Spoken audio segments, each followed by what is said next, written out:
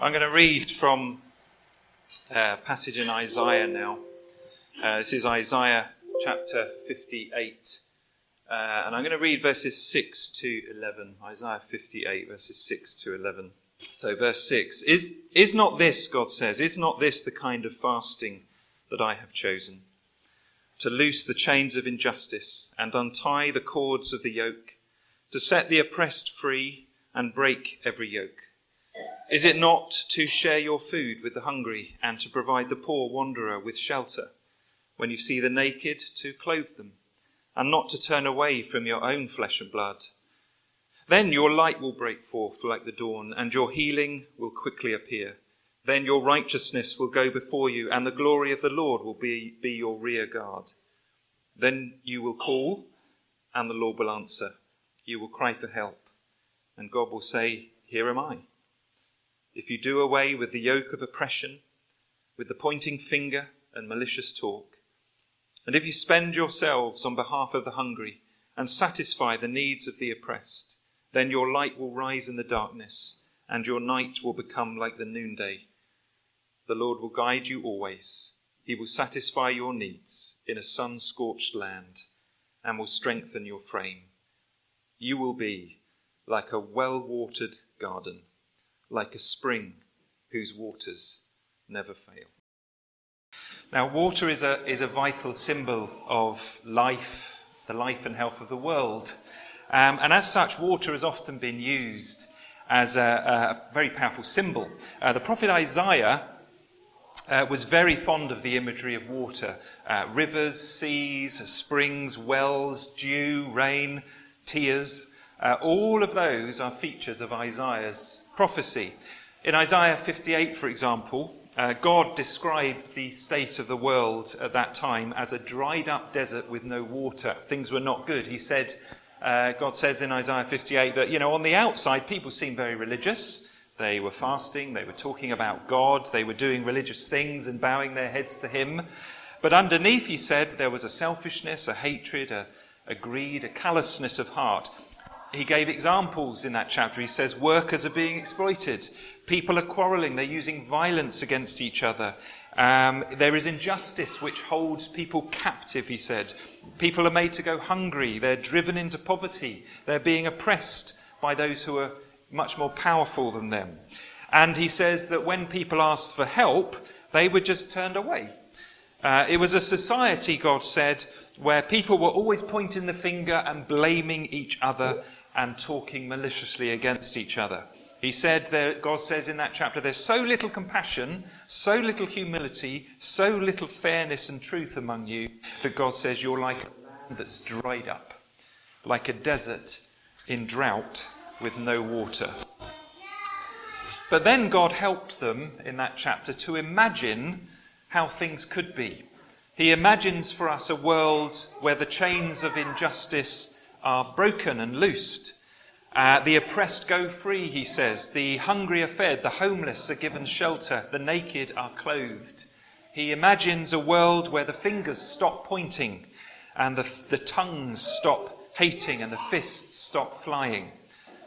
It was a world, God imagined, where everything is healed of the destructive powers of sin. A world where we, humanity, collectively are healed. And as God imagined that world for them and for us, he said it will be like water returning to the desert and filling that desert again for refreshment and life. Isaiah 58:11, instead of a desert, you will be like a well-watered garden, like a spring whose waters never fail. As modern Westerners, we can easily take water for granted, both literal water, but also the metaphorical water of goodness, faith, hope, love. Like in Isaiah's day, we might carry on in our religious ways, but maybe we've perhaps forgotten what God's way should actually lead to in our lives and our world. It should lead to healing and hope from God for all of us. We could think of literal water as an example of that. While we in the West, we worry about whether we can use our hose pipe to wash our cars. People in other parts of the world barely have enough water to just stay alive.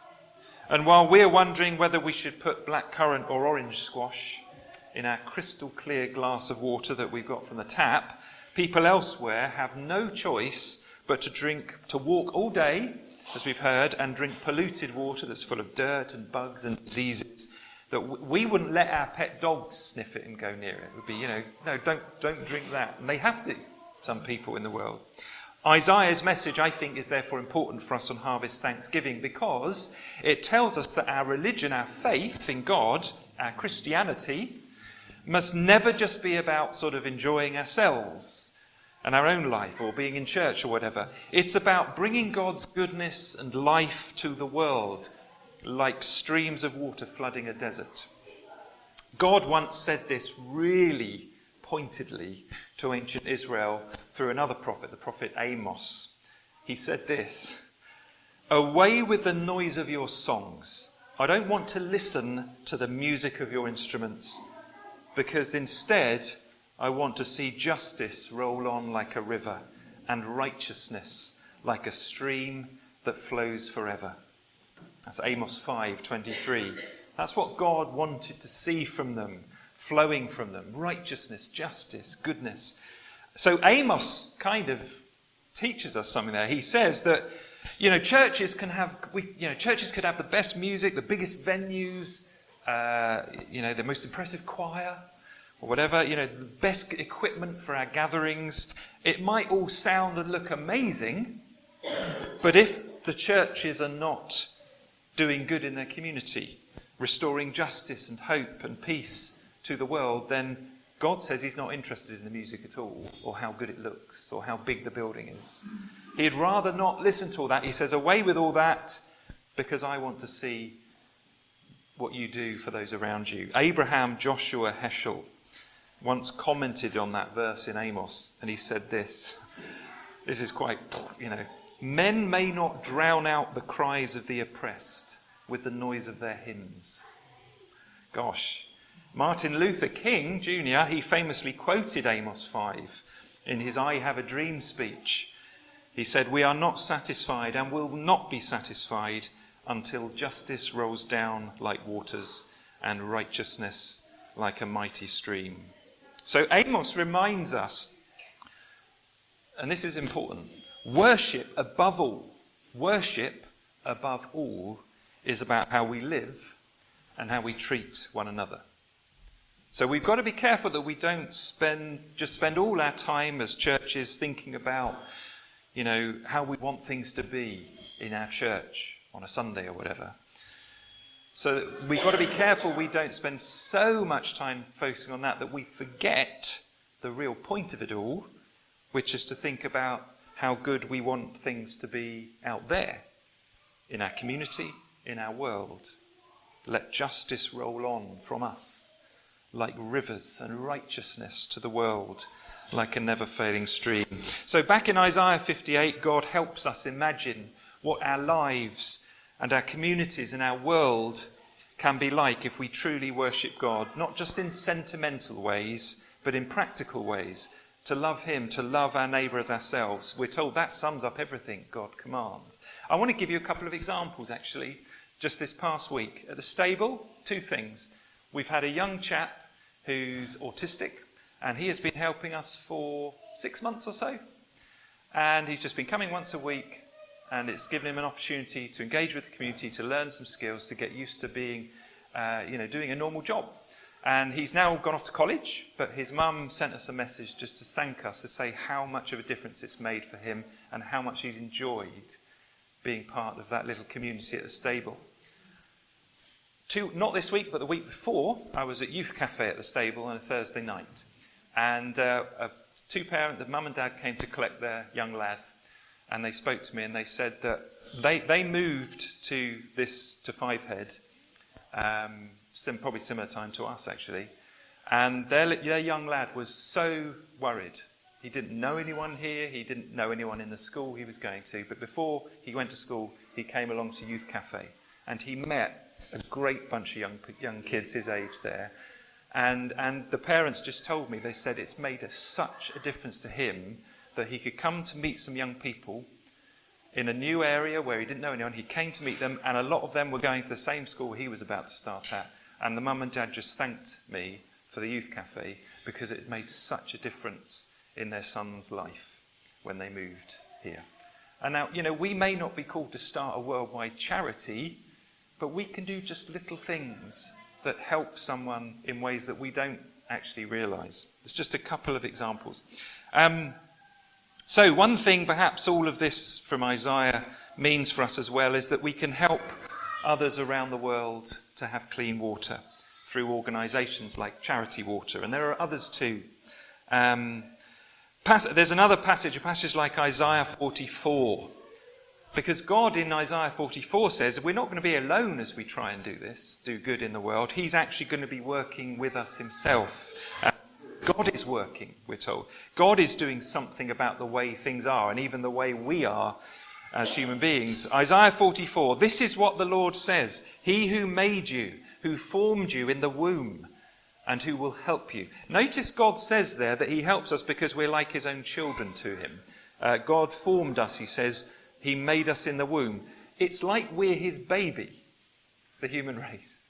We human beings are like God's child to him. And because of that, he says, I'm not going to abandon you to this. I'm going to help you do this. This is what the Lord says, he who made you, who formed you in the womb, and who will help you. I will pour water on that thirsty land and streams onto that dry ground. I will pour out my spirit on your offspring and my blessing upon your descendants. They will spring up like grass in a meadow, like poplar trees by flowing streams. God said there, he's going to be help doing it with us as we make a difference in the world as Christians. He's going to pour out his spirit on the generations to come, on our children, in other words, and our children's children, and it will be like pouring out water on thirsty land. When God says he's going to pour out his spirit, what that means is he's pouring out himself. He's giving himself to this. The God who is spirit is going to be here with us, pouring out himself like water poured on a dry and thirsty land. And we are thirsty in so many different ways, as individuals, as communities, as a world. There are so many needs that are holding us back from the life God means us to have. But when God's Spirit enters, his life-giving Spirit enters our lives, our communities, our world, new things happen. It's like water suddenly returning to a desert. New life springs up, green grass, magnificent trees, Isaiah says. Our thirst is quenched, our longings satisfied, our sins are forgiven. New beginnings take place, new hearts, new motivations, new ways of living, like a dry desert that's suddenly been transformed by the rains. And that's what that began to happen when Jesus came to the world. In John 7, Jesus said, if anyone is thirsty, let them come to me and drink. As the scripture has said, streams of living water will flow from within him. And by this, it says, he meant the Spirit, who those who believed in him were going to receive. So the New Testament celebrates the good news that when Jesus came to the world and died for us and rose again, that was the new beginning, the beginning of this new chapter where God's Spirit is now poured out on the world in a whole new measure than before. God is present, in other words, working now in this world in a whole new degree because of Jesus. Jesus took away our sins. He took away that barrier. He's risen again to show us there's new life here, that even death is not something to get in the way. And Christ has poured out his Spirit so that he's with us in what we're doing. Everything that was hoped for in the Bible is now being realized because of Jesus Christ. The waters will come, Isaiah said. Your descendants are going to see it, he said. And we have seen it. And we are still seeing it happen because the waters of Jesus' life, moving through this earth, filling, as it were, the desert, God is here. In Isaiah 12, he said, with joy you will draw water from the wells of salvation. In a hot, dry climate, ancient Israel, the well was the place where you could come and draw water for life, for refreshment, for cleansing. It's where the community gathered together around the well. The well was a source of life in so many different ways. And God uses that as a picture of himself and what he's doing through Jesus, his son. And there are no restrictions at that well that God has given us, that God has dug. We can all come to it. We can all come to Jesus and draw that water of salvation for ourselves. Some of us may feel very thirsty, dried up, empty. But we can come to Jesus and find new life with God. In Isaiah 55, God says, "Come, all you who are thirsty. Come to the waters. You who have no money, come, buy and eat. Seek the Lord while he may be found. Call on him while he is near. Let the wicked forsake his way, and the unrighteous man his thoughts. Let him turn to the Lord, for he will have mercy on him, and to our God, for he will freely pardon." And then he says this, "For just like the rain and the snow come down from heaven, and they do not return without watering the earth, making it bud and flourish, so is my word that now goes out of my mouth. It will accomplish," God says, "what I desire. You will go out with joy," he says. "You'll be led forth in peace. The mountains and the hills will burst into song before you." What a powerful picture for a harvest thanksgiving. We will be like dry ground watered by the rain as we allow God into our lives and our communities, flourishing with his new life. Jesus said, "Whoever drinks the water I give will never thirst. Indeed, the water I give will become in them a spring of water welling up to eternal life." So may we all come and receive that salvation that Jesus gives. May we rejoice in it ourselves, but may it remake our lives so much that through us God's grace can then flow out into the world around us.